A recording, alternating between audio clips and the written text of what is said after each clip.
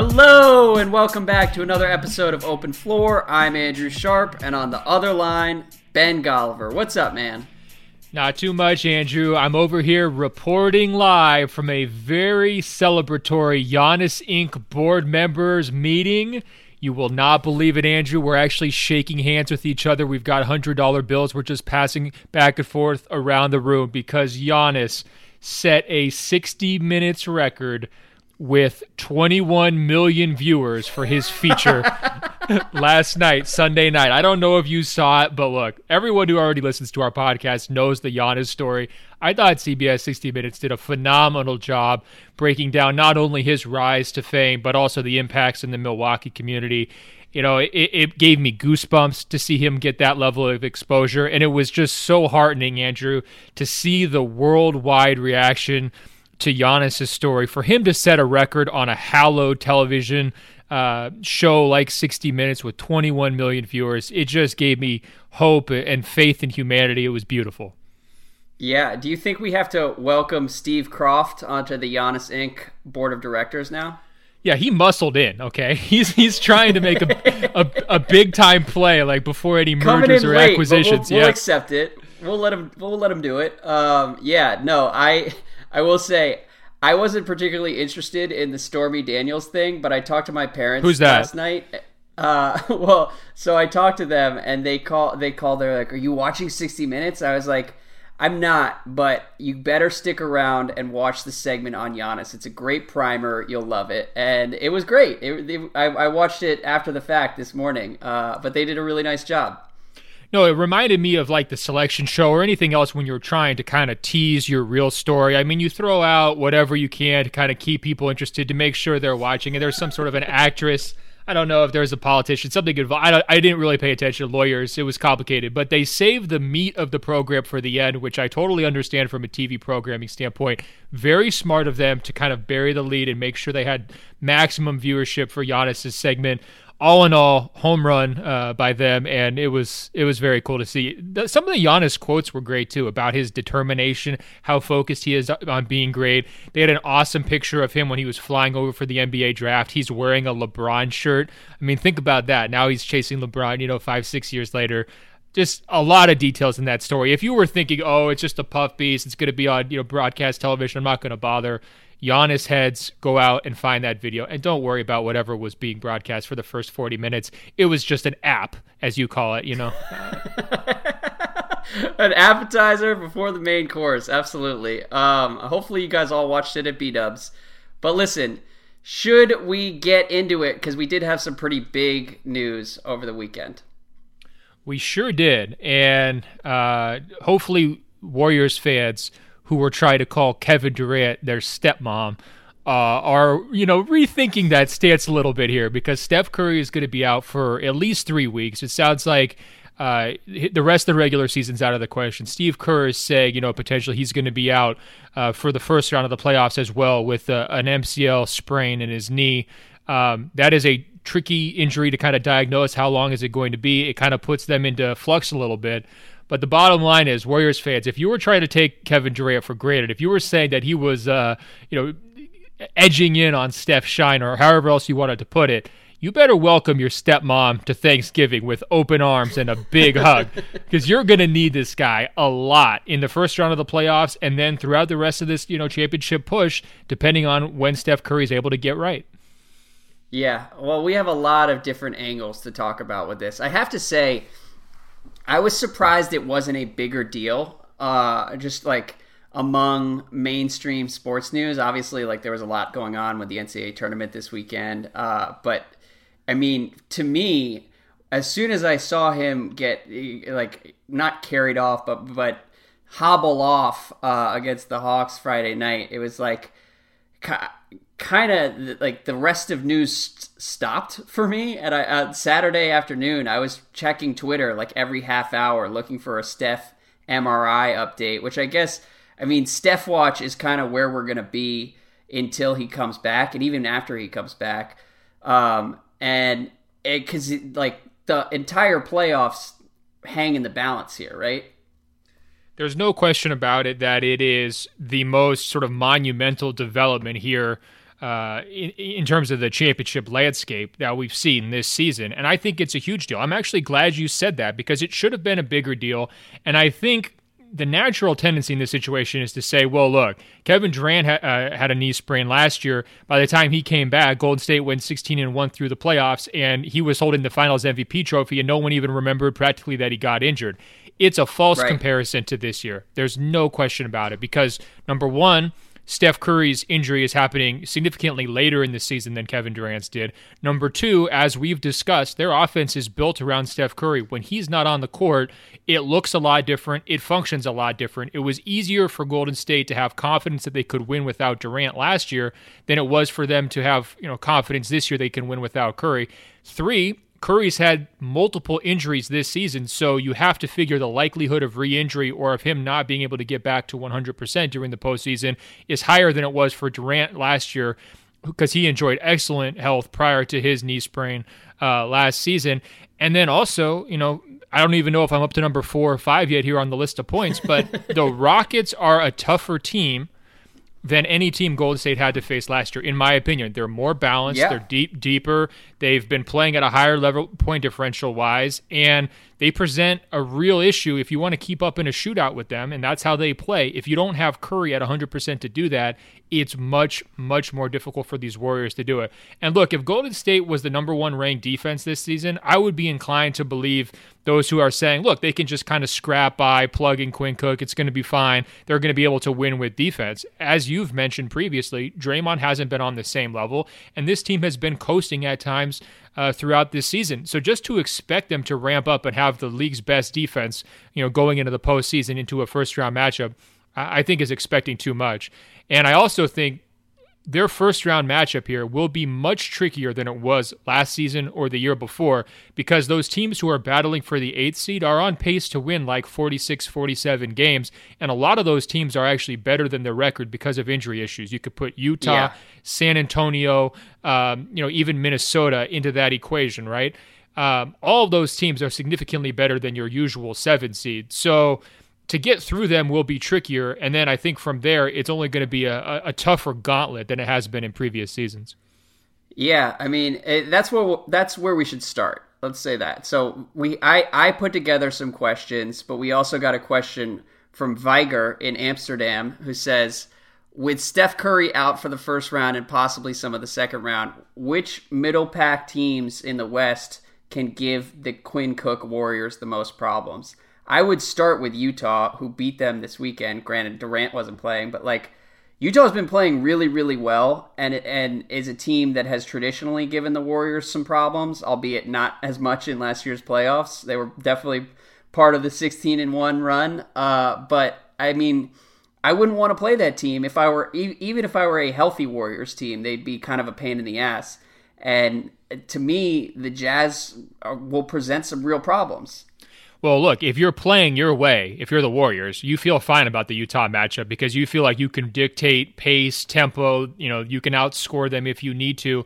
That's with Steph Curry healthy. If you don't have Steph Curry and you're trying to reorganize or, pull yourself together as this defensive-minded, gritty, chop it up type team, now you're playing the way that Utah wants to play. Now you're letting Gobert stay on the court at all times and not being able to expose him. I mean, one of the lasting images from last year's postseason was Steph Curry literally ring around the rosy on Gobert. You remember that play, right? Where Gobert's like, yes. I mean, he probably did 4 straight circles. I mean, he was...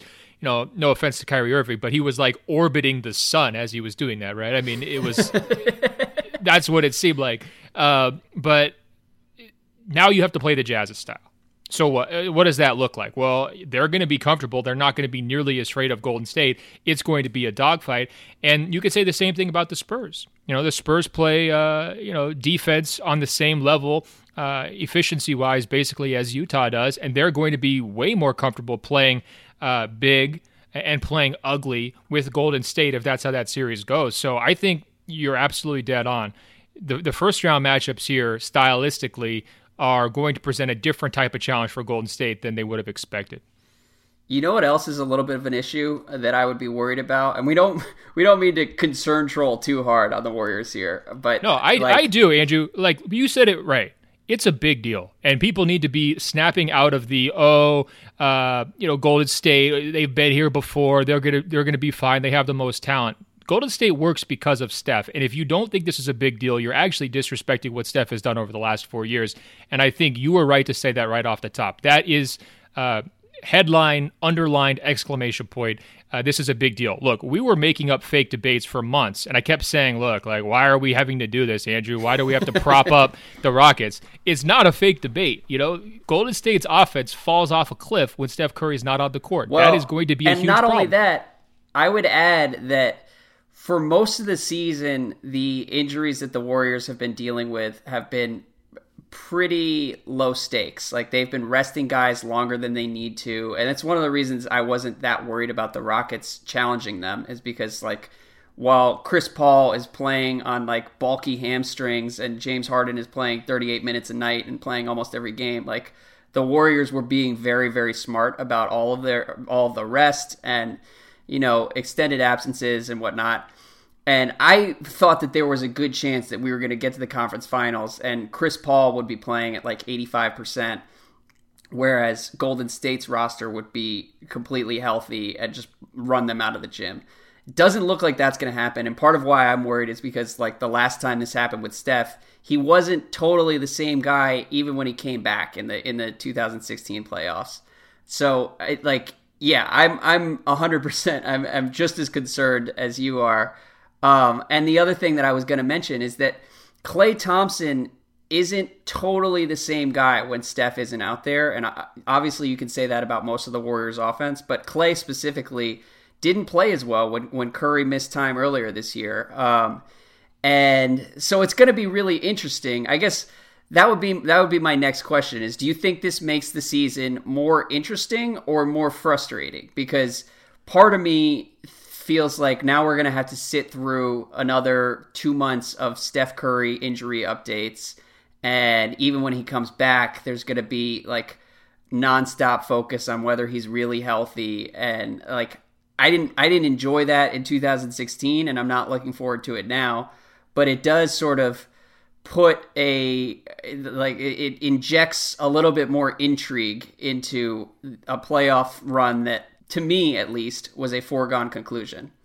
Look, Andrew, I'm in favor of greatness and I'm against rooting for injuries. So you probably know where I'm going to come down on this one, right? Like, it's not good for the sport in general to have a star of his magnitude out. It does make it more competitive. There's no question. And let me just have one piece of data here to inject into this. The Warriors' point differential without Stephen Curry this year is plus 2.7. That's right in the same ballpark as Minnesota, Portland. It's worse than Utah's, worse than Oklahoma City's, and worse than San Antonio's, right? So they're going to have to play better in the playoffs than they've done in the regular season, when they don't have Steph Curry, if they want to win a first-round playoff series. And they're still going to have to get up for that second-round series and potentially the conference finals. So I think it's fair to sort of categorize it at this point for Golden State as a gauntlet. They're a wounded team about to go through a gauntlet. And I never would have said that prior to Steph's injury. I would have said they're going to coast. The sweeps in the first and second round are possible because that's what their ceiling is. But their ceiling has really caved in.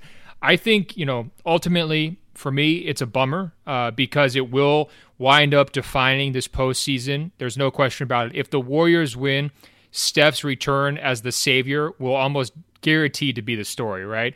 If the Warriors lose, it's going to hang over teams that win. Whether you want to call it an asterisk or something else, it's going to be mentioned because he's on that level of a player where he's regarded as a top 3 type talent. And if he's not out there and say Cleveland wins or Houston wins, those teams are going to have to deal with that nagging knock in the future of, oh yeah, you only won because Steph was hurt. And that's not fair to them. I don't like that kind of asterisking to teams at all, but it's going to be a fact. People would say that if that's what winds up happening, and that's a bummer. And so for that reason, to me, the frustration sort of outweighs any of the anticipation of a more competitive series. Yeah, I mean, I guess the ideal scenario at this point is Steph comes back for the beginning of the second round, is lights out in the second round, and looks completely healthy, and then we get full-strength Warriors against the full-strength Rockets, and they go 6 or 7 games in the Western Conference Finals. Although, again, full strength Warriors, I think it would be closer to a gentleman's sweep against Houston. But hopefully we get there at least. That's all I can say. Yeah, and remember, the ideal scenario that you're laying out is sort of what happened 2 years ago, right? I mean, he came back and looked amazing against Portland in the second round. They handled Portland, no problem. They advanced the finals, no problem. And then the Draymond thing turns the entire final series. Golden State winds up losing, and people point to two issues, right? They say, well, Kiki Vandeweghe gave LeBron the assist of his career, right? Detractors of LeBron would say that. Number one, that Draymond never should have been suspended. But number two, people still bring up Steph's health, even though the Warriors went out of their way for 6 weeks during that playoffs to say Steph's fine, Steph's fine, Steph's fine. It still gets mentioned around that title as a nitpick. I'm just saying because of the magnitude of this injury happening again, and because Steph has missed so much time prior to this injury this season, the likelihood that his health winds up sticking to whichever team is the champion this year is even greater than it was 2 years ago. Yeah, and it was really interesting in that 2016 playoff run because you would hear conflicting reports. I mean, even at the finals against the Cavs in Cleveland, like I would hear different things from different people who were there. And so, like some people would be like, no, I talked to the Warriors yesterday. Steph is completely fine. And then I'd be sitting next to another Warriors reporter who would say, I heard last night, like Steph is not 100%. Like it's clear to everyone involved. And he would have games where he would go off and you'd be like, oh, Steph is fine. And then he would look pretty limited at other moments in that series. And so it was hard to really decode what was really happening. I think like history has sort of agreed that he wasn't 100%, but he was like maybe at 80%. And that's sometimes the way it goes in the playoffs. But you talked about Steph defining these playoffs. I'm also wondering, like, how close are we to putting Steph in the Anthony Davis Embiid category where his health defines how we think of him as a player? Because one of the things I struggle with Anthony Davis and Embiid is like, I love watching those guys. But I also, in the back of my mind, am constantly worried about whether they're going to be healthy long term. And it sort of makes them more difficult to enjoy. And I don't want to put Steph in that category, but like this is a guy, one of the main reasons the Warriors were even possible was the injuries he suffered earlier in his career allowed them to sign him on a discount and like allowed them to build out the rest of that team. And I mean, like most people around the league expected him to be injured for the better part of his career. And then he sort of miraculously got healthy. But I think there are some real red flags here that kind of worry me as a like dyed-in-the-wool Steph stan. Well, look, I think in his defense, and to calm your nerves, I've got a stat for you. Prior to this season, in the previous 5 regular seasons, so like the entirety of his prime, do you know what percentage of games Steph Curry appeared in? Just take a guess. 90? Because he's been dealing with this injury ravaged knock, because of the ankles really early in his career. Over the last 5 seasons, he had appeared in 96% of Golden State's regular season games. That's a phenomenal that makes me number. Feel better. That is a phenomenal number. Now, granted, this year he's dealt with a lot of repeat injuries, which gets you worried because if they were all completely unrelated, the ankles and so forth, it'd be easier to kind of say, hey, look, his track record says he's a healthy guy. The reoccurrence of the ankle stuff definitely makes me nervous. But I guess another point of comparison I would use is not only has he enjoyed excellent health, except for some really poorly timed injuries with the knee sprains in 2016 and this year. I mean, just awful timing. But he is also the type of player whose game should age very well. To me, if a guy like Steve Nash, who's basically playing like he almost needed a new back, he needed a back transplant for like the last 5 years of his career, and he was still playing at a pretty high level. If he can play deep into his 30s, I don't see any reason why Steph can't. But I also think that this injury is a reminder that like the peak Steph Curry is gone forever in my eyes. I'm not saying he's declining, but is he ever going to have an individual season as good as his unanimous MVP campaign, which is, admittedly a pretty unfair standard given how great he was during that year? I don't think so. Yeah. I'm not saying he's falling off a cliff. I think he can be an MVP caliber player for the next 3-4 seasons if he stays healthy. But to get back to that level and the emotional side of what a lot of Steph Curry fans are looking for, it's probably fair to not expect that of Steph. To say, look, we don't need you to be that 2016 guy anymore, Right. and recalibrate expectations down just a touch. I think that's healthier for everybody. Yeah, and part of that comes down to what's asked of him with Durant there too, which is another reminder that it was lame that Kevin Durant went to the Warriors. But we don't have to get into that. The last question, my point on that though, record, Andrew, though, hold on though. My point on that is, even if it was Harrison Barnes still and not Kevin Durant, you don't need to have 73 wins Steph Curry to be a title contender, to be a champion, to have him in the MVP conversation, right? So he's always going to be kind of a victim of his own expectations, of his own greatness. Like that season and how incredible he was shooting that year and where he was shooting from and how much excitement it was is always going to hang over everything the Golden State does going forward. It's part of the reason why the Warriors fans look at KD as the stepmom, right? Because they're not able to have that 2016 Steph Curry. That's not fair to KD, but importantly to me, it's also not fair to Steph. And if he comes back and enjoys, 90% health for the next 3 seasons, and he's constantly an All-NBA first-team guard, and they're always in the mix for title competition, and they're winning 65 games, that's a Hall of Fame first ballot, one of the greatest careers of all time. And he's settling for that, and that's why he's so special, because his peak was so high and because he's in position to still have a phenomenal career going forward despite these injury issues. Yeah, and for the record, I am pretty excited to watch Kevin Durant try to lead them through at least to the second round, and then we'll see what happens. But I think this will be kind of a fascinating experiment as far as his role in Golden State, because we've never really seen him try to carry them in games that matter. And I can't wait to see what it looks like. The last 2 questions, though, are the Warriors still title favorites for you? And does Steph make All-NBA this year? I think he's going to make All-NBA, probably the 3rd team. That's most likely where I would put him. It's going to be really tight, though, because there's 7 quality candidates for 6 spots. I think the one advantage he's got is Kyrie was probably not on the same level as Steph in terms of deserving, and now he's going to miss 20 games as well. So I could easily see that last All-NBA spot kind of coming down to those 2 guys, because everybody else has pretty much enjoyed good health. In terms of the Warriors being the favorites, prior to the injury, I would have taken the Warriors over the field. Now I will take the field over the Warriors. And I don't know if there's one specific team.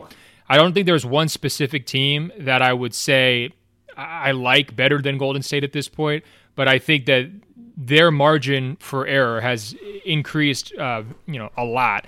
And I also, frankly, I feel a little bit bad for Kevin Durant, because the pressure's coming for him in a big-time way, and he's trying to get it done. Not only have we not seen him sort of lead the Warriors without Steph before, we've never really seen him operate on a championship level without an all-star point guard. He's always had one. Westbrook was in Oklahoma City. Say what you will about their relationship. Westbrook's a very, very good player. Westbrook and Steph Curry are in one class. Quinn Cook is in a different class. And the Quinn Cook Warriors. Yeah, and I think it's setting up Kevin Durant potentially for a lot of criticism if they're not able to play at a high level. And so I'm sure he's going to welcome that pressure. He's a competitor. He's an excellent player. But he is square in the bullseye right now in terms of who is going to be facing backlash if Golden State doesn't get it done. Yeah, I mean that's what I was saying. It's going to be really interesting to see how he handles it. I am shocked that you are already ready to pick against the Warriors the rest of the way here. Why, Andrew? Look, why are you underrating Steph? Look, you're sitting over here and telling me that Steph Curry, all season long, you've told me Steph Curry's better than Kevin Durant. You've told me that for 2 years. What if Steph Curry's not out there on the court? How, if you're taking away a player of that magnitude, if we took LeBron away from the Cavaliers, you don't think they're going to get back to the finals? If we took, Kawhi Leonard off the Spurs, look what happened to them. He was an MVP. Look, hold on. You take James Harden off the Rockets. Are you still picking them to win, to make it to the conference finals? You're not. So let's be real and respect Steph Curry's greatness. But you do realize that Steph isn't out for the year, right?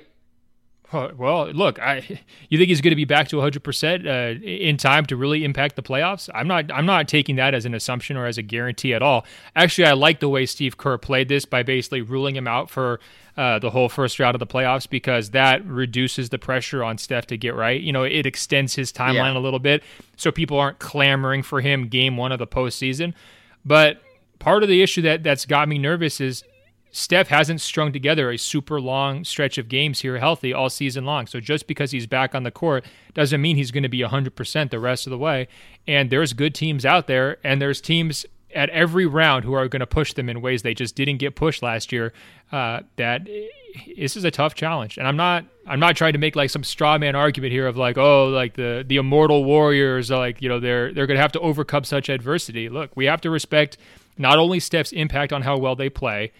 You have to respect the fact that he could get re-injured, and you have to respect the competition at every stage of the Western Conference is going to be tough this year, and it just is. And put all those things together, I think you can make a pretty compelling case that Houston, Cleveland, Toronto are potentially in position to capitalize on those successes. Wow, look, Toronto, your pro Raptors stance is going further than I ever could have imagined. You heard it here first, people. The Warriors are not winning the title from Ben Golliver.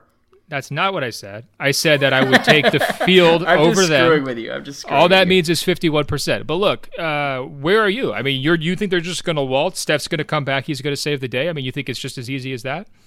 I'm still going to take the Warriors. I'm a little bit annoyed that we have to do this dance where we worry about Steph's health and monitor it. But in week one of Steph Watch, I am still too scared to pick against the Warriors. So we'll see where it goes, because we honestly, we don't have all the information right now in terms of like how bad it really is. Like, I'm not a doctor ready to break down like the differences between grade 1, grade 2, and grade 3 MCL sprains, but I don't know. It's definitely a massive story. So well, this is actually an interesting test in the power of the Steph Curry allegiance, because the Steph Curry respecters, like myself, the guys who think he's great, would say, look, we have to calculate how Golden State can do in the postseason based on his absence. But the Steph Curry worshipers, and that would be you, are going to assume that he's going to come back and save the day, so no one needs to panic. It's all going to work out because Steph will lead you to the promised land. So I respect your stance, but I don't think it's going to be that easy. Yeah, and for me, it's also a function of how good Golden State is elsewhere, and part of me has a feeling that they have been kind of coasting across the board for the last 4 or 5 months, and so we don't even have an accurate picture of what they can be without Steph. Like, we haven't really seen Draymond locked in, we haven't really seen KD locked in, like, so we'll see. I don't know, but let's move on. We talked about this too long. Let's move on to the Defensive Player of the Year race. Grant says, lately people have been pushing the narrative that Rudy Gobert's defense is more impactful than James Harden or Steph Curry's offense. There are certain numbers that actually support that argument, and I do think it's an interesting idea to think about. That being said, on Friday night, Rudy Gobert defended LaMarcus Aldridge and managed to hold him to a career high of 45 points in an overtime loss for the Jazz. How can you be the Defensive Player of the Year if you let someone score their career high against you as the primary defender? What do you think? What do you think I think, Andrew? Come on, Grant. Smarten up. Smarten up, Grant. Look, I'm going to distill this down because I keep repeating myself, and I don't know if the message is getting clear, Andrew. Do you and I, or do smart observers, judge players on their best day or their worst day? Are we supposed to do that, Andrew? Yes or no? Well, after the last 2 years, I've learned not to. Thank you very much. And let's make an extended analogy here for Grant, because he's clearly interested in numbers. He took the time to email us. I think he's going to be an above average guy. But Grant, you don't need to fall into this mistake, okay? Here, I'm going to put it in personal terms for you. Grant, you're a listener to our show, so I assume that means you're probably a smart guy. Let's take you back to college. Let's say you got an A in your writing class, all right? Now, however, there was a time during that semester where you drank too much liquor. Look, it happens. You were up until 3 a.m., you were bombed, you woke up the next morning, completely hungover. You were useless. Your girlfriend texts you and she says, hey, Grant, are we still on for dinner tonight? You say, sorry, babe, I can't do it. I'm feeling sick, all right? Then your mom texts and say, hey, don't forget, it's your grandma's birthday. Did you send her a present? You say, oh, my God, I'm on it, Mom. Don't worry. You don't even ever bother to get back to it. You're just too hungover. You can't do anything. You're hungry. You can't cook yourself a meal. You're that useless because you're just that hungover. You order yourself pizza. The pizza is delivered to you. You stumble to the door. You do not tip the pizza delivery guy because you don't have enough money. You are not preparing for this situation. You pay for your pizza. You stiff the delivery guy. You go back to your bed. You eat the pizza. At that point, you put on Beavis and Butthead. You were supposed to work on that English writing assignment, and you're pretty good in the class, but you just did not have the energy or the focus. You start watching Beavis and Butthead for the next 6 hours. At that point, you realize, oh no, I've pretty much wasted the entire day. What am I going to do going forward? The best cure for a hangover is to drink more. So you decide to drink more. You repeat the cycle.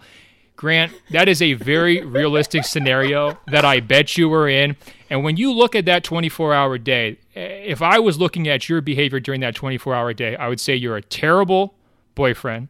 You completely let your girlfriend down. You're a terrible son. You're a terrible family member. You're cheap. You didn't even give the pizza delivery guy any money. You're a waste of space. You're a waste of time. You're not a focused student. You deserve an F based on that day. And so, therefore, your entire English grade, I'm so lost right now. all of your performance during that entire English class goes out the window because on that day, you were completely useless. You get an F. Sorry, Grant. That's how it's going to be. That is the standard that you're holding Rudy Gobert to if you're saying he can't win Defensive Player of the Year because he had one bad game. That's why we don't isolate individual matchups and try to judge someone's entire worth based on what might have been their worst day. Nobody wants to be held to that standard, Andrew. Is that fair? Should we be saying Grant's a terrible student, a terrible boyfriend, and a terrible son just because he got drunk one time and partied a little bit too hard? No, we shouldn't. That's not fair. You know what? I blacked out like halfway through your little hypothetical scenario there. I don't know exactly what was happening. I heard Beavis and Butthead and pizza and hangovers. I'm with you. We don't need to judge Rudy Gobert on one game against LaMarcus Aldridge. I think you might be being a little bit too hard on Grant here. But no, Grant is being too hard on Rudy. That's my point. And okay, I would never right, fair enough. I would never judge Grant that way. I'm saying, look, let's look at Grant's whole body of evidence. Yes, he had a party. He went too hard. It happens. But the rest of the semester, he got his business done. He turned in his papers. He read the books. He contributed in class. He raised his hand. The teacher called on him. He took care of his business. That's essentially what Rudy Gobert has done for the rest of the season. And look, there's good arguments you can make against Rudy Gobert's Defensive Player of the Year candidacy, starting with another one of my favorites. The greatest ability is availability. And Rudy Gobert has missed a lot of time. If you want to strike him out of the conversation because of that, I would be fine with that argument. I just don't like this idea of, hey, one loss to San Antonio in late March. All right, you're done. Throwing your candidacy in the trash. It's just disrespectful to a guy who has had the biggest defensive impact of any player in the NBA when he's been on the court this season. I love it. We are getting peak Golliver today, everyone. And I part of me just wants to clear out and let you go solo for the next 45 minutes. I think there are a couple things to respond to here. First of all, Rudy Gobert's defense is more impactful than James Harden or Steph Curry's offense. You and I have argued about this in the past, but it is insane to think that defense is as valuable as offense. And I'm sorry to anyone who's pushing that agenda because Rudy Gobert's defense is crazy valuable. It's just not the same as Harden or Curry's offense. And I think it ultimately undermines the argument that it undermines our appreciation for Rudy Gobert if we're asking everyone to appreciate him that much. The second thing, it's very funny that availability is the best ability could actually work in Joel Embiid's favor this year. We got to talk about the Sixers later in the podcast, but I think the Defensive Player of the Year race is shaping up to be pretty interesting because there's no obvious winner. I think I would probably lean toward Embiid right now. But I do think it's kind of bullshit to wipe out Gobert's candidacy because of the 52 games or 55 games or whatever it is he'll end up playing by the end of the year. Because he has been so dominant on that end that I think like he deserves consideration. I just think that Embiid has been nearly as dominant for a team that is just as good, and he's played more games. So it's tricky. It's really tricky. I mean, there's no right cutoff point for games played on these races, right? Like, ideally, I would say 65, and I think that would make me feel very comfortable voting for a guy. If he's under that, does that make it impossible? No, it doesn't. But the further he's under, the harder it gets. That's the same situation that, Steph Curry's facing in the All-NBA conversation right now as well. And it's tricky for guys who are that insanely good.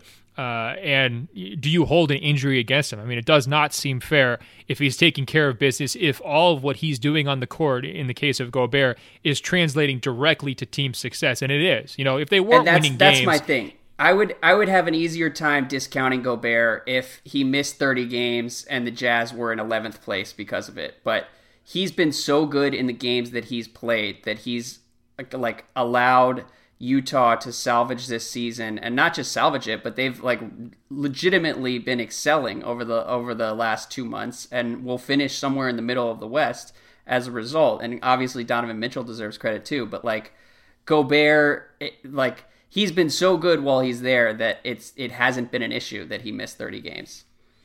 Yeah, I mean, I think ultimately for this case about his defense to have more impact than an elite player's offense to really gain traction, he's going to have to win big on the highest stage in the playoffs for that argument to really gain validity.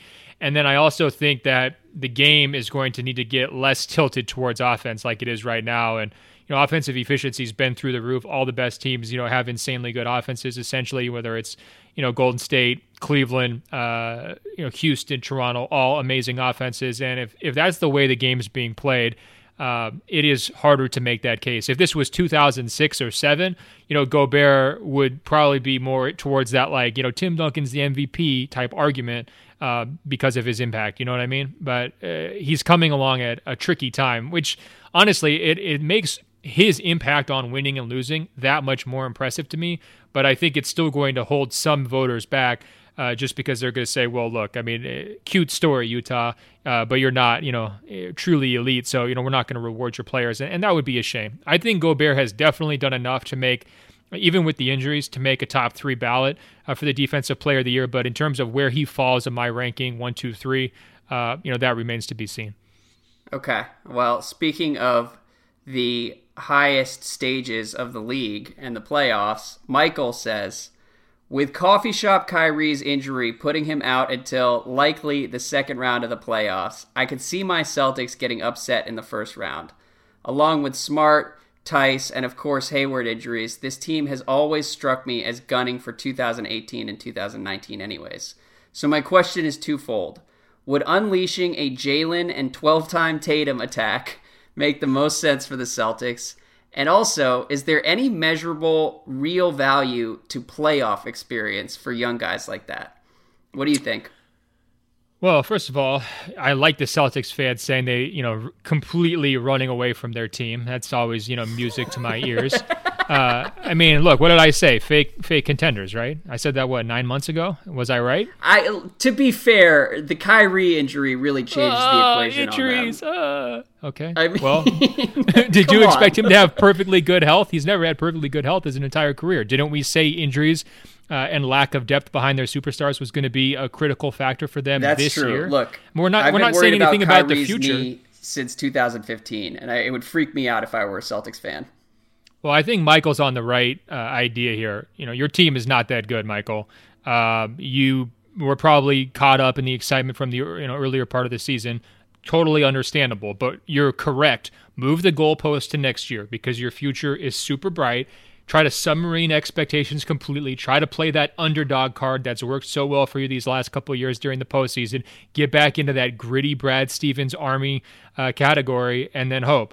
In terms of no, I don't think that they have much of a ceiling beyond that. In terms of what he said about the value of experience, I don't know if this is quantifying it, but ask yourself how many guys who have become champions ever did it their first go-around, right? One of the reasons why it was so insane for Kawhi Leonard to win Finals MVP and to play for that Spurs team was that, first of all, he had gone through a lot of pain the previous year at a very, very young age, missing those free throws and sort of being the GOAT of that series. But to achieve that much level so early in his career, it kind of like opened the mind, like, wow, what's possible for this guy? He's going to be a reigning star for years to come, because it just so rarely happens. All the biggest players, whether it's Jordan, LeBron, right down the list, had playoff struggles before they had success. So there's not very many counterexamples. You can look at Steph, Clay, Draymond. Those guys paid their dues in the playoffs, losing to the Clippers before ultimately getting over the hump. So I think playoff experience, even if it's just in a one-round series, is very valuable. You can even cite examples like, for guys like Brown and Tatum, go back and look at those early Thunder teams, right? They get into the playoffs the first time at a very young age. They lose to the Lakers, who ultimately go on to win the title that year. That's valuable reps. They come back the following season, Western Conference finalists. So to me, there's I just view it as indisputable. I don't necessarily need to quantify it, because the number of examples where guys have benefited from it is so large, and the number of examples of guys who just didn't even need it is so small. Yeah, I mean, to answer his question, is there any measurable value? Probably not. And I think there are also counterexamples where you look at last year's Bucks and like they haven't really built on what they accomplished against the Raptors, and granted that like they sort of tailed off at the end of that series, so it wasn't really that groundbreaking anyways for them.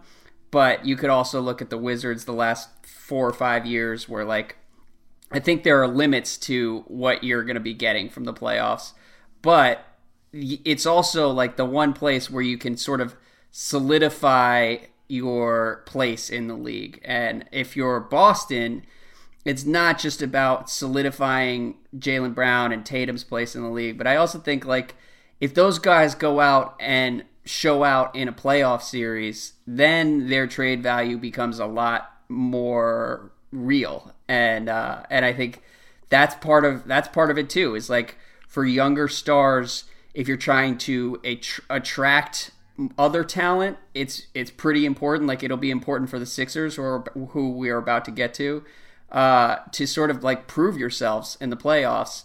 And as far as and that's part of like the team building aspect of all this, is like you can really like send a message to the rest of the league that it's real. And beyond that, it sort of depends, like on a case by case basis. But you're right that basically everybody has to fail and learn like what it really takes in the playoffs and in a playoff series before they can grow from there. But it doesn't always happen. Like I don't know how much Harden has really grown from some of his playoff failures through the years. I think he will show the positive impacts just in terms of a comfort factor. I mean, he was even more comfortable in last year's first-round series against Oklahoma City. I mean, I think, matchups can always, throw you off, and San Antonio definitely threw him off, there's no question. But you would way rather have him have those reps on his resume than not have them. And I guess to sharpen and kind of clarify what I was saying, getting playoff experience is no guarantee you're going to win a title. But if you're ultimately going to win a title, you need to have that playoff experience. And that's sort of the quantifiable evidence that he's looking for. Is like, go back and look at the last 30 years of teams that have won titles. All of their main guys had playoff experience before they won. To me, that's pretty, tried and true, take it to the bank. There's lots of teams that are going to not win titles, but a team like Boston, a franchise like Boston, their goal is championships, right? I mean, that's what they're trying to get out there and do. That's why they've, stockpiled all these picks for so long. These young guys have the making of a potential future champion. There's no question about it.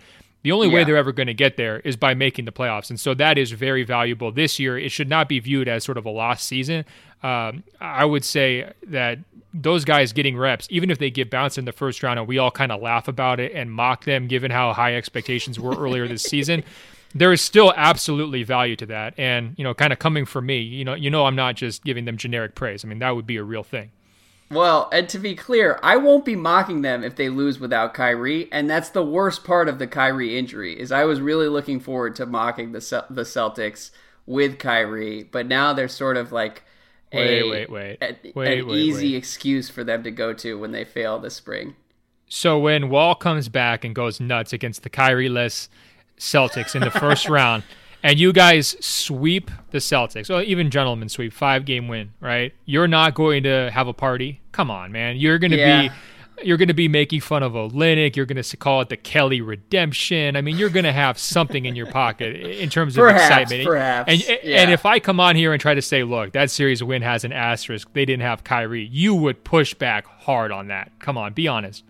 I certainly can't promise that I'll be dignified in that scenario. So you're right. But yeah, I would only add that there's parallel value to the team in terms of playoff experience, because the team then finds out what they really have. And I think the Celtics have done that already with Jaylen Brown and 12-time Tatum this year, but it'll be even more so in the playoffs. They'll find out whether those guys are like legit building blocks or they need more help. So moving on though to another Eastern Conference powerhouse, it feels like we're in the middle of a Sixers moment right now, where like the rest of the league is beginning to realize that like, oh, holy shit, these guys are good. So we have two questions related to the Sixers. Matt says, as of Sunday, since Christmas, the Raptors are 31-11 with a plus 7.8 net rating, while the 76ers are 28-12 with a plus 7.6 net rating. The Sixers won the only head-to-head matchup over that time. Am I crazy to say this Sixers team could give the Raptors all they can handle? Next question. Ty asks, with the 76ers set to make the playoffs for the first time post-Hinkie, can Brett Brown be considered a good coach, or is he just benefiting from an improving young roster? I like to think Brett is good, considering the resilience he showed over the tanking years, but how do you measure a coach like Brett? So I think the Brett Brown conversation is going to be really interesting, because he's going to be under the microscope to a degree that he hasn't really been over the last 4 or 5 years.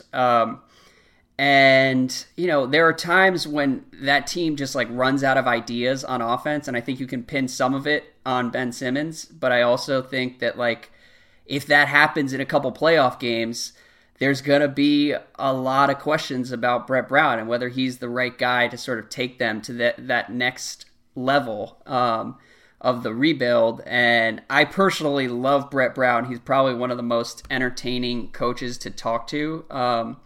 But I'm not sure. I have no idea what to expect from the Sixers. So what do you think right now of this team and what's possible? Well, first of all, I mentioned the Thunder earlier, that 2010 Thunder team getting their reps against the Lakers and then coming back to the Western Conference Finals the next year in 2011. Like, the Sixers, to me, are so intriguing because they could either be the 2010 Thunder, where they get into the playoffs, they play a really good team, say Cleveland maybe, or whoever they would face in the first round. They give them all they can handle. They're just too young, and they lose. Or they could be that 2011 Thunder team where their talent, you know, their top-level talent, guys like Embiid and Simmons, just shock the world, and they make a deep run that no one really saw coming, and they really beat some quality teams and get to the conference finals. I think that, honestly, I could talk myself into either one of those scenarios being possible for the Sixers this year, in part because, you know, their ages, especially Embiid. I mean, Embiid's already older than those Thunder stars were when they made that Western Conference Finals trip. It's weird to think that because, you know, he had missed so much time due to injury, but he's a few like redshirted seasons behind those guys on sort of the career arc path. So right. I think I don't have a firm stance in terms of how far I think Philadelphia's going to go. I will say they're the team that I'm most intrigued about seeing play in the first round. I think they can scare anybody. I could see some of their bugaboos, you know, turnovers, inexperience, choppy stuff late in games. I could see that coming back to bite them a little bit. But I think the Brett Brown conversation also kind of mirrors that Oklahoma City example, because there were Scott Brooks critics early in Oklahoma City, and then he just survived and kept on and kept on and kept on, and then finally he had to go, and it was like 2 years probably too late once they finally got rid of him.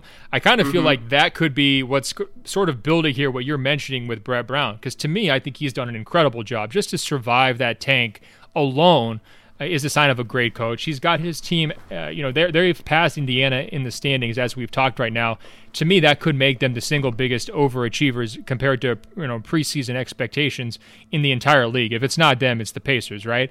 So From that alone, Brett Brown should be in the Coach of the Year conversation facing no heat whatsoever. And so I think some of these conversations about him are a little premature, but I could also see him being the coach who sort of sticks around there, and then maybe some of those creativity questions that are kind of already popping up right now, coming back to bite him down the road. But I think he should be getting a full vote of confidence at this point.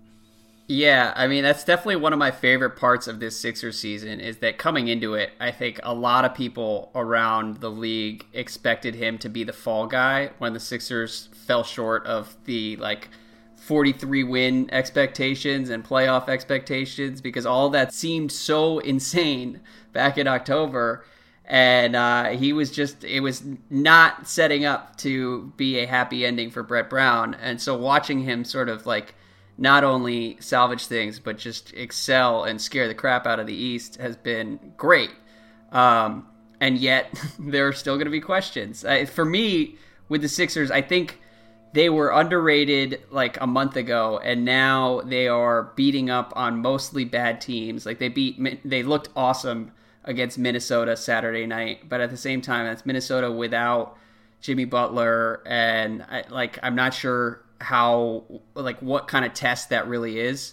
And before that they beat Orlando.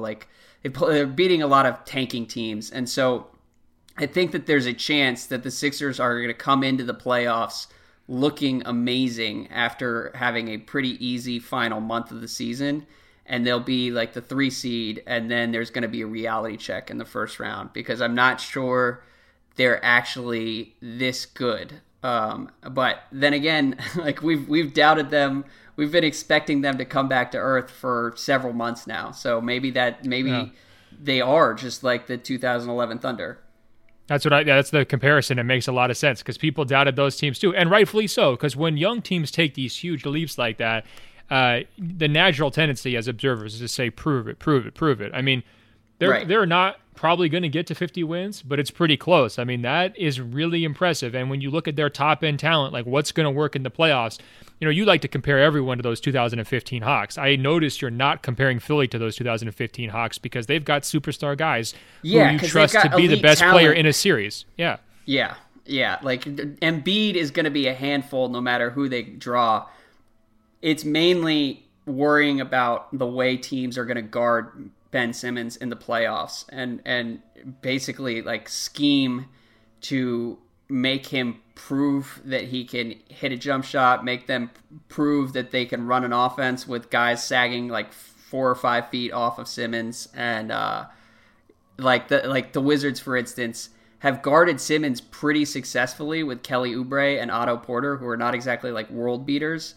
And so when teams kind of lock in like that, it'll be interesting to see how they respond, because no question. I mean, who else got those knocks though, right? Russell Westbrook. Wasn't that young Russ the same thing? How our team's going to defend him, prove it, beat us with your jumper, see what you could do. And I think, for Simmons, he's not going to do that, right? So that could go one of two ways. In the playoffs, it could get into his head and he could, overpass, and, the offense could totally bog down because he's, not comfortable shooting. Or, he could also, take a play out of Westbrook's book and just use that as an opportunity to attack a defense that's sagging as hard as possible, get himself to the free throw line, collapse a defense, get open shooters, and it could work out well. You just don't know. You can't predict until you see it where he's going to fall on that sort of, development cycle, because these are the same challenges that guys with similar skill sets or physicality advantages have had to overcome as they've grown in previous years.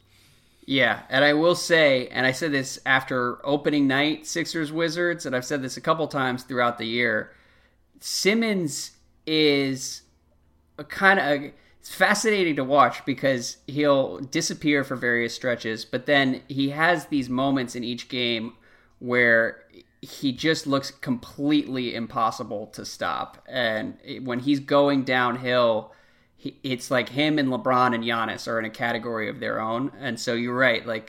He does have that kind of Westbrook ceiling to him. And we'll see what we get, man. I'm beginning to get pretty excited for the playoffs. It's going to be awesome. A couple more questions here. Yeah, last points on the Sixers. Let's not discount if they get a top 4 seed, their home court advantage. That's going to be very real, especially when you're looking at fan bases, with really, or franchises with really weak fan bases. I don't know, Washington comes to mind. Maybe there's some other ones in that Eastern Conference playoff bracket, but that's going to be a real factor, and that could wind up, nerves could get the better of you. You get the crazy crowd game one, you're not ready for the moment. It all washes over you. You crumble a little bit. I mean, that can happen to young teams. But that's going to be a legit advantage for them. And then the other thing, too, is like if they're a top 4 seed, I don't think the teams at the bottom half of that bracket are that good. And I don't think it would be like we don't need to throw a parade at the Liberty Bell if they win a first-round series. I mean, I understand the temptation to question them like you have been. But, they could just simply be the better all-around team than a lot of the teams behind them in the playoff order if they match up, with either Indiana, Washington, Miami, whoever winds up being. They should beat those teams, right? I mean, I think so. I mean, I'm so resigned to a Sixers-Wizards playoff series and losing my mind at like the last week in April that there's no question in my mind how this is all going to shake out. But we'll see. If it's Sixers-Pacers or Sixers-Heat, Philly's in great shape. But for now, a couple more questions. We went way too long on the Warriors, so we're not going to get to all these. But Callum says, as a New Zealander, I'm legally obligated to support Steven Adams in everything he does, but we often talk about him here as the next big thing. It's awesome to have a Kiwi in the NBA. So what do you guys think is the ceiling for Steven Adams? First of all, let me say that I saw a picture of Steven Adams and Lord the other day, and Steven Adams posted a picture of him with Lord as a rookie and then now, and it was great to see the way Steven Adams' look has evolved over that period, 5 or 6 years. And I'm also really happy that fellow New Zealander Lord is repping for Steven Adams, and I'm glad that they have a union together. But as far as Steven Adams, the basketball player, the only reason I included this is because he has been awesome for the last month or so. Like his numbers, he's a solid 20 and 10 guy lately. And I think he hasn't eclipsed Paul George, but he is clearly the third star in OKC at this point. No question. Well, first of all, I thought it was Lordy, so I'm glad that you cleared that up for me. Perfect. Had no idea she was from New Zealand. Glad you added that. I like the way that Callum phrased his email, though, when he's saying basically like he's legally obligated to talk about Steven Adams, and because they always talk about him as the next big thing. I did an interview with either a radio station or a TV station in New Zealand one time, and literally the only two things I remember about the interview, one, there was a commercial right before I came on, and it was for flavored nuts, and they were just going on and on about how tasty flavored nuts were, which that was a little awkward. And second, they asked me like 7 follow-ups about Steven Adams. I don't even know if we talked about a single other player. So my image of New Zealand is like the beautiful panorama photos I see on Instagram, people just going around talking to each other about how great flavored nuts are, and then just nonstop, Steven Adams is the number 1 of our top 100 rank for worldwide athletes because we love him so much. That's my impression of New Zealand. Not sure how accurate it is, but I'm going to go with it. He's one of the most underrated players in the NBA. We had that conversation a few weeks ago. He's right near the top of the list. The Melo thing it's been so sad. I mean, did you see the game against the Blazers the other night where the only reason why they brought Carmelo Anthony there, or the main reason, was to be that shot maker guy, right? The Hoodie Melo. And Hoodie Melo had a couple opportunities late in that game to get a much-needed home win against Portland for standings purposes, playoff positioning purposes, pride purposes, and Hoodie Melo, the hood was off because he got tied up in the corner basically and then missed a wide open potential game winner pretty badly. So to me, like Oklahoma's missed free throws against the Celtics last week too. Yeah, that was another tough one. Yeah, they're coming so fast and furious, his disappointing nights, he barely can keep up. But that just underscores the point here is that as great as Steven Adams is, I think the way their roster is constructed, like even if he was playing at an all defensive level, first team type of guy, they're still so reliant upon that third scoring option in Carmelo that, he's going to probably remain underrated here for a while just because of the way the roster is constructed. So I think it's in Steven Adams' own best interest, like Steven Adams Inc., like that stock is going to soar once Melo's no longer in the equation because he's not just a defensive guy. His offensive rebounding puts such pressure on opposing teams. It's so unique. He's so good around the basket, and he obviously has like telepathic relationship with Westbrook in terms of how those those guys operate together. So he brings a ton to the table. I'm not sure he's going to be an all-NBA center because of guys like Embiid and Towns are just going to be on that ballot year after year after year. I'm never sure he's going to crack an all-star team either. But he is absolutely one of those like diehard NBA fans. Like he's on my list of, quote unquote favorite players. No question. Yeah. Well, it's an interesting question because I think one of the reasons we constantly talk about how underappreciated he is because he's so crucial to like holding things together at OKC, whether it's holding the defense together or like you said, the offensive rebounding. Like he does a lot of really important things for that team. And for that reason, he's got dorks like us singing his praises along with the entire nation of New Zealand. But I wonder whether he would be even more appreciated somewhere else where he was more of an offensive option and still did a bunch of the little things and wasn't like marginalized as the way he is a lot of times for long stretches in OKC. Yeah, I mean, I would expect Russell Westbrook lets Adams know of his appreciation for him behind the scenes, sort of like the running back who always, shouts out his offensive line because, I mean, not to be mean, but Westbrook misses a lot of shots, right? I mean, there's a lot of missed shots that are going up there. There's a lot of available offensive rebounds. If Adams wasn't there to get them and turn them into second chance points, to extend possessions, to give Russell Westbrook the chance to reload, the criticism of Westbrook, which is already pretty loud, would be even louder because their offense wouldn't be efficient enough to get by, right? So if you just took Adams off that team and replaced him with like a league replacement center or even a stretch five where maybe he's a little bit more modern, but he's not as physical, it would drastically, in my opinion, affect perception of Russell Westbrook in terms of how valuable he is for a team because they wouldn't be winning nearly as many games. Their offense wouldn't be good enough to get by the way they play. So from that standpoint, I would hope that Westbrook views Adams as like, his best buddy. And, if you're Adams, if you're a big lug, Westbrook's keeping you employed. Like you need a guy missing a lot of shots to do what you do best. So it's kind of a perfect marriage.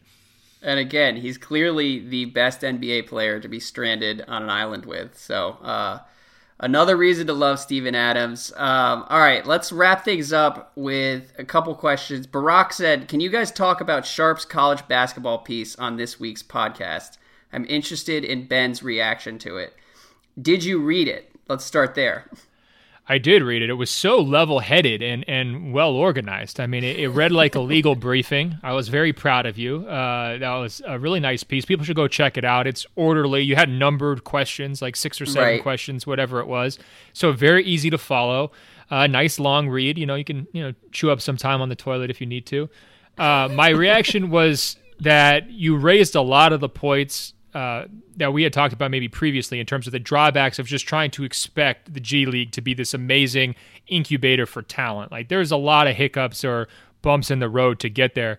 I came away from it actually kind of thinking we should just go the academy route. I mean, how do you feel about this? Like, what if USA Basketball, which already has youth teams, which already has like under 16, under 17, under 18 teams, which already hand selects guys for various events, which already kind of feeds directly into that Nike Hoop Summit pipeline and some of these other, showcase events. Why don't we just put that, in a place where basketball talent wants to be? I don't know. Is it Las Vegas? I mean, is it LA? I mean, wherever you would want to put this academy, get these kids high-level high school tutors and instructors so that it's not just a basketball experience, it's the life experience. Invite a certain number of guys every single year, have it be fully funded, and let the guys go there, and maybe they're just competing against each other in these elite scrimmages. Maybe they're competing against other local high school teams. I don't know totally how that would work. But what if we nationalize the process of developing our elite talent so that we didn't have to worry about the NCAA? We didn't have to risk these guys going to the G League. What if there was a completely outside option where USA Basketball and the NBA could be involved in some of these super talented 15, 16, and 17-year-old guys? What about that? So you're saying this is the NBA running it, not individual teams starting up their own academies? Not individual teams. It could either be the NBA or you could pretend that it was USA Basketball. We're just saying this is the godfathers of the sport, right? Like, obviously, like the Jerry Colangelos and Adam Silvers of the world would be the puppet masters and the financiers of this idea. But it would be Nike similar to like... Oh, Nike would be involved. Of course, all the corporate partners would be involved. I'm sure these guys would be playing on television scrimmages and so forth. ESPN could get in on that, maybe put it on like ESPNU or something like that. I guess what I'm saying is, even the high school, these like Zion Williamson, like having him dunk all over these poor kids in South Carolina who have no chance of stopping him also seems like a waste of time to me, right? And if we've seen academies produce elite players, whether it's golf, tennis, and some of these other sports here in America, and we've seen academies work successfully overseas in other countries, shouldn't we have the coolest, most impressive, most well-financed academy here in the United States because we have all the basketball talent? Doesn't that just make sense? Yeah, and it's not a bad idea the way you explain it. I mean, the idea of 20 or 30 NBA teams having their own academies is a little trickier in large part because there's just not that much elite talent. And so you're dealing with, like, let's say each academy would have 10 spots and like those go to 10 high schoolers. Like, most of those kids won't make the NBA, and then you're pulling them out of school at 15 and 16 years old, and like I'm not sure what their options are like down the line. And so when the academy idea was floated over the last summer, like I talked to some people who were like, when you really look at the way this works on the ground in Europe, there are a lot of like cautionary tales and kind of sad stories of guys who like go all in and are told that they're the next big thing at 13 years old and then just kind of like wash out by the time they're 18 and don't have many options. And so that's why I would be reluctant to professionalize things at the like high school level.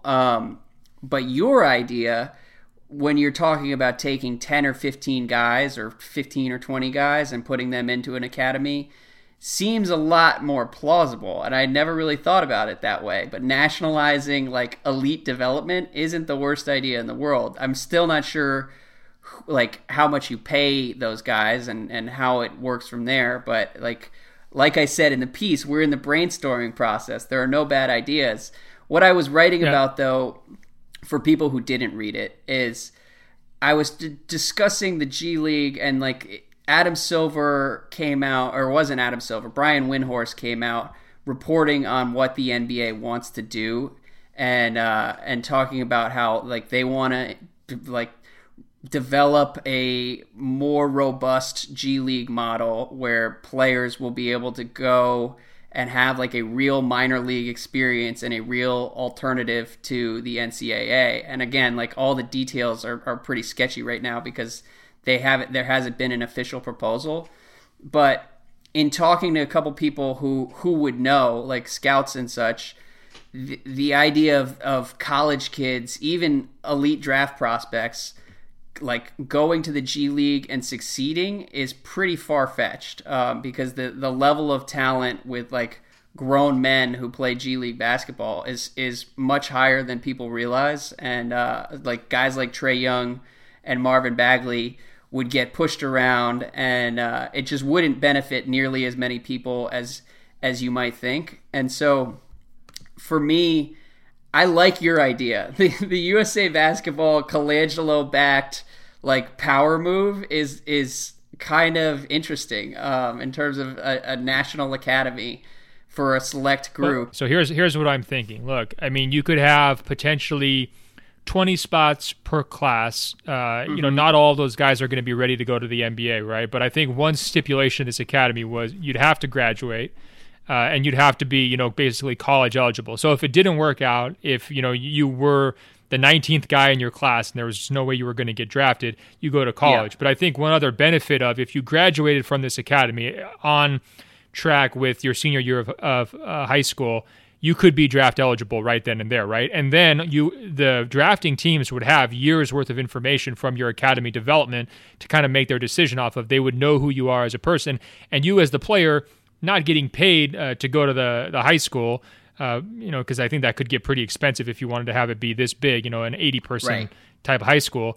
But you would be eligible to get millions of dollars, endorsement deals and NBA salary without having to go to college. And I think that would be the benefit, is you'd be cutting the college out of the elite one-and-done guys who actually could play up at an early age. Because I agreed with what the scouts told you in that. There's not that many players who are capable of playing professionally at a young age. And also, as you pointed out in your own writing, there's not that many rookies who are having huge impact early, even in a great rookie class. And this was a point that you made. I'm echoing it.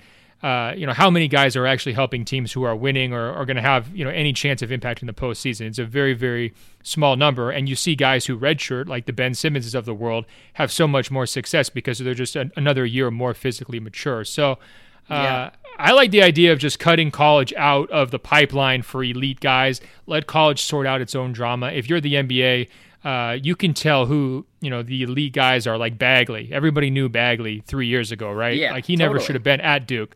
He should have been able to get a Nike deal maybe while he was a senior in high school and then just go straight into the NBA. That would have been a better path for him. And I would be going that route if I was, in charge of the world and had unlimited resources like these guys do. Yeah, and it's also, worth pointing out that a lot of those like basketball factories already exist. And so if the NBA became the new what's the name? I think Finlay Prep in Las Vegas is sort of like an elite basketball school where I'm sure they've got like 30 kids enrolled, and that's the entire school. But they all go live in a house. Like, there's no reason USA basketball can't be doing that. Or actually, there are probably a handful of reasons, but it's worth investigating. I would just say this. I still am not giving up on college basketball, and I think Adam Silver's approach to this is more opportunistic than altruistic. And I think like he sees the potential for a secondary league, a G League that's like pretty popular, houses some of the best draft picks, and like it basically like infuses that league with more talent than it's ever had.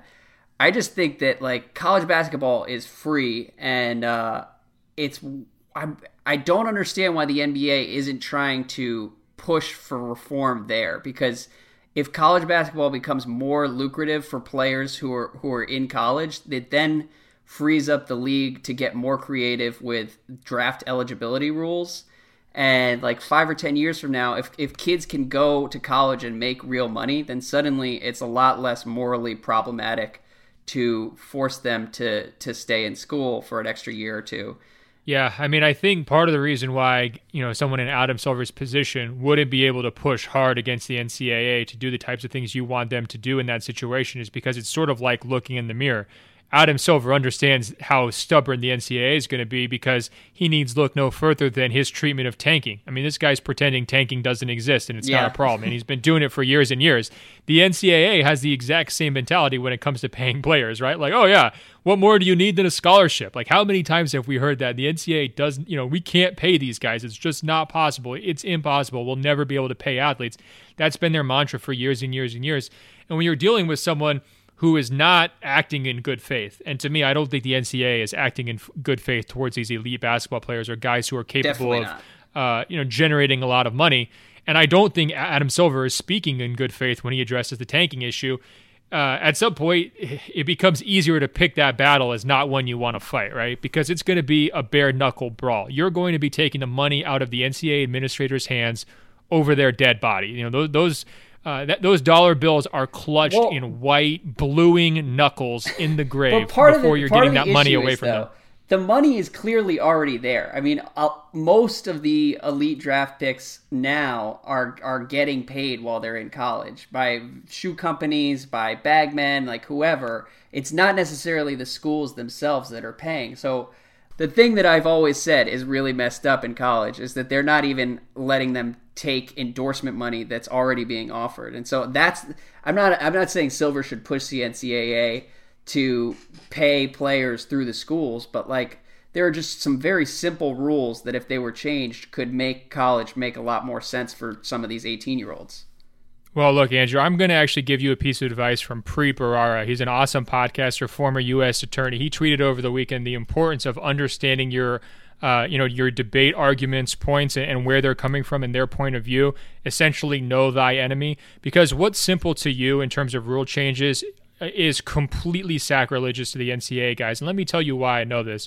For some reason, years ago, I was invited to host a panel by the University of Oregon Law School, I believe, and there was a whole bunch of NCAA lawyers on the panel. I have no idea why they chose me, but I was probably the only one who would do it for free, right? So I show up, and I had not prepared for it really at all, and I'm coming at it from the NBA perspective of sort of like, we're going to talk about one and done, and we're going to talk about why they can't go straight from the pros, and why aren't we paying these athletes? And it became crystal clear to me within basically 2 minutes of hosting this panel, which included sort of NCAA attorneys and people who just sort of, firmly believe the NCAA position that, players should not be paid, that they were unreasonable. There was no counter argument that was going to get through to them. They were dug in the ground. They weren't going to move. And the only way that there was ever going to be changes is if they didn't have their jobs anymore, right? And because there's not really any oversight of the leadership of the NCAA, they're self-governing essentially. And, the legal challenges have to come through the court systems. That's going to take forever. They're going to drag that out for decades, right? Why should anyone in your position or Adam Silver's position believe there's going to be a pragmatic compromise involved? I just don't see it. I don't think that if you look at the track record of their behavior for not only the last 5 years, but the last 70 years, nothing about that says, oh yeah, like we're just going to go to a meeting room in New York City and just kind of hash out how we're going to let agents come into the NCAA game. They're never going to do it. I mean, compliance is big business. Lots and lots of people have jobs and have their personal livelihoods so they can be meter maids for the NCAA, right? All those people, their lives are thrown upside down if you change the kinds of laws that you want to change. And I think that's a big part of the problem. That's why there's such pushback here. It's a systematic bureaucracy at work here. It's not that simple.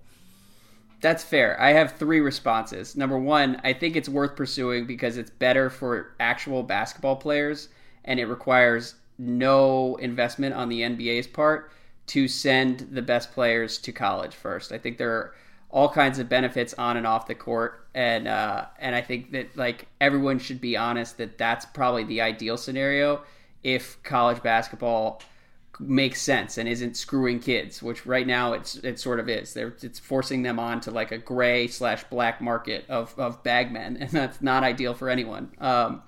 Number 2, I would say that the NBA has fought hard on a number of causes that go far beyond basketball, and I think Adam Silver, a hallmark of his tenure in charge has been that they recognize that basketball players and the league itself has a voice in the public arena, and this is a public issue where that affects almost every player who enters the league. And so it seems like it's kind of a cop-out to say, oh, no, we can't change this. I'm sorry, but we're just going to go fight for gun control, which is the NBA should be fighting for all those things. But I think this is a cause that hits a little closer to home.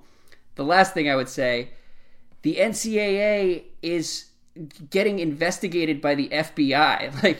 They are so far past the point where anyone could pretend that this is working that I think their days are numbered regardless. It's just a question of whether the NBA is going to use its leverage to accelerate the reform process. I'm sure either way, this is not going to look the same in 10 or 15 years. But well, we'll see. I'd like to share your hopefulness. I do think the NBA should be taking an active approach on behalf of the potential players. They have a vested interest. Adam Silver said that. I guess my point is, of all the available options, basically fighting the NCAA publicly or pushing back hard or expecting them to compromise seems to me like the least pragmatic option. I actually think it would be easier to create your own basketball academy and just siphon the talent off and say, hey, good luck, NCAA. You can pick the guys who are going to be 4-year players. You can have, and I like the that Grayson idea. Allens of the world. Yeah, I know. I'm just saying, which one of those is easier? Which one of those is going to end up with a better result? To me, I just don't see any way where you entering this charged mix with the NCAA is going to be productive and quick. It's going to be long, ugly, and Adam Silver has done a lot of things. You're right in terms of social stances and all of that. But when is he pushing back against a bureaucracy and reforming a bureaucracy as big as the NCAA? I haven't seen that. I mean, that's no disrespect to him. It's easier to cut Donald Sterling out of the NBA than it is to overhaul college basketball. That's my point. That's fair. I think I really like Adam Silver, and I want him to live up to the hype. And sometimes I think the hype is a little bit overdone as far as like how revolutionary he actually is. But this is an opportunity for the NBA to really like lead, and it would be very, very cool if they could pull it off. But you're right, it's not easy, and I don't mean to imply that it would be easy. And the academy idea would be awesome. So, honestly, the G League could work too. That's more of a long shot in my view.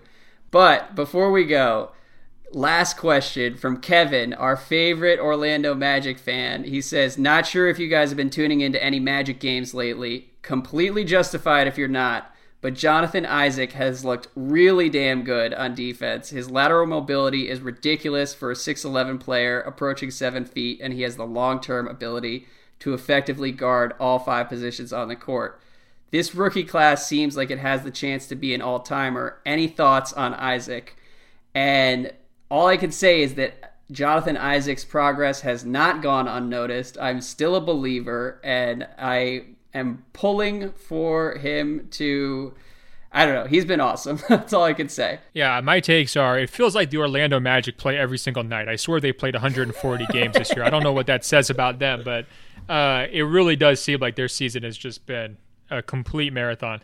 Second, I was watching a Magic game not that long ago, and Isaac was playing great. And then I looked up on Twitter, and I was like, I haven't heard a lot of buzz about Jonathan Isaac. And I looked at the main Magic beat writer, and he had tweeted, wow, this is like Jonathan Isaac's best game of the season already. We're only halfway through the first quarter. And I was like, maybe I didn't miss as much as I was worried that I had missed.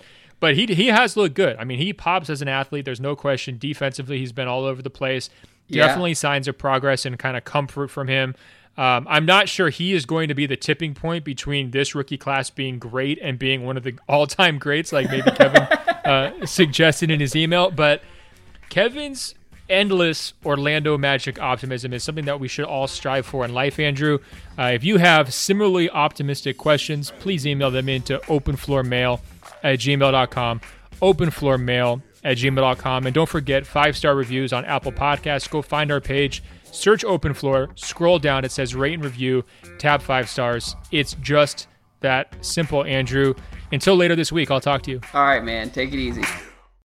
Another great edition of Open Floor is in the books. Did you know Locked On has a daily podcast for all 30 NBA teams? If you're a Lakers fan, search Locked On Lakers. A Celtics fan, search Locked On Celtics. Warriors fans, search Locked On Warriors. Yes, all 30 NBA teams have a daily bite-sized podcast on the Locked On Podcast Network. Search on Apple Podcasts or Google Podcasts for Locked On, your favorite team. Or tell your smart speaker to play podcast Locked On, your favorite team. It's the Locked On Podcast Network, your team every day.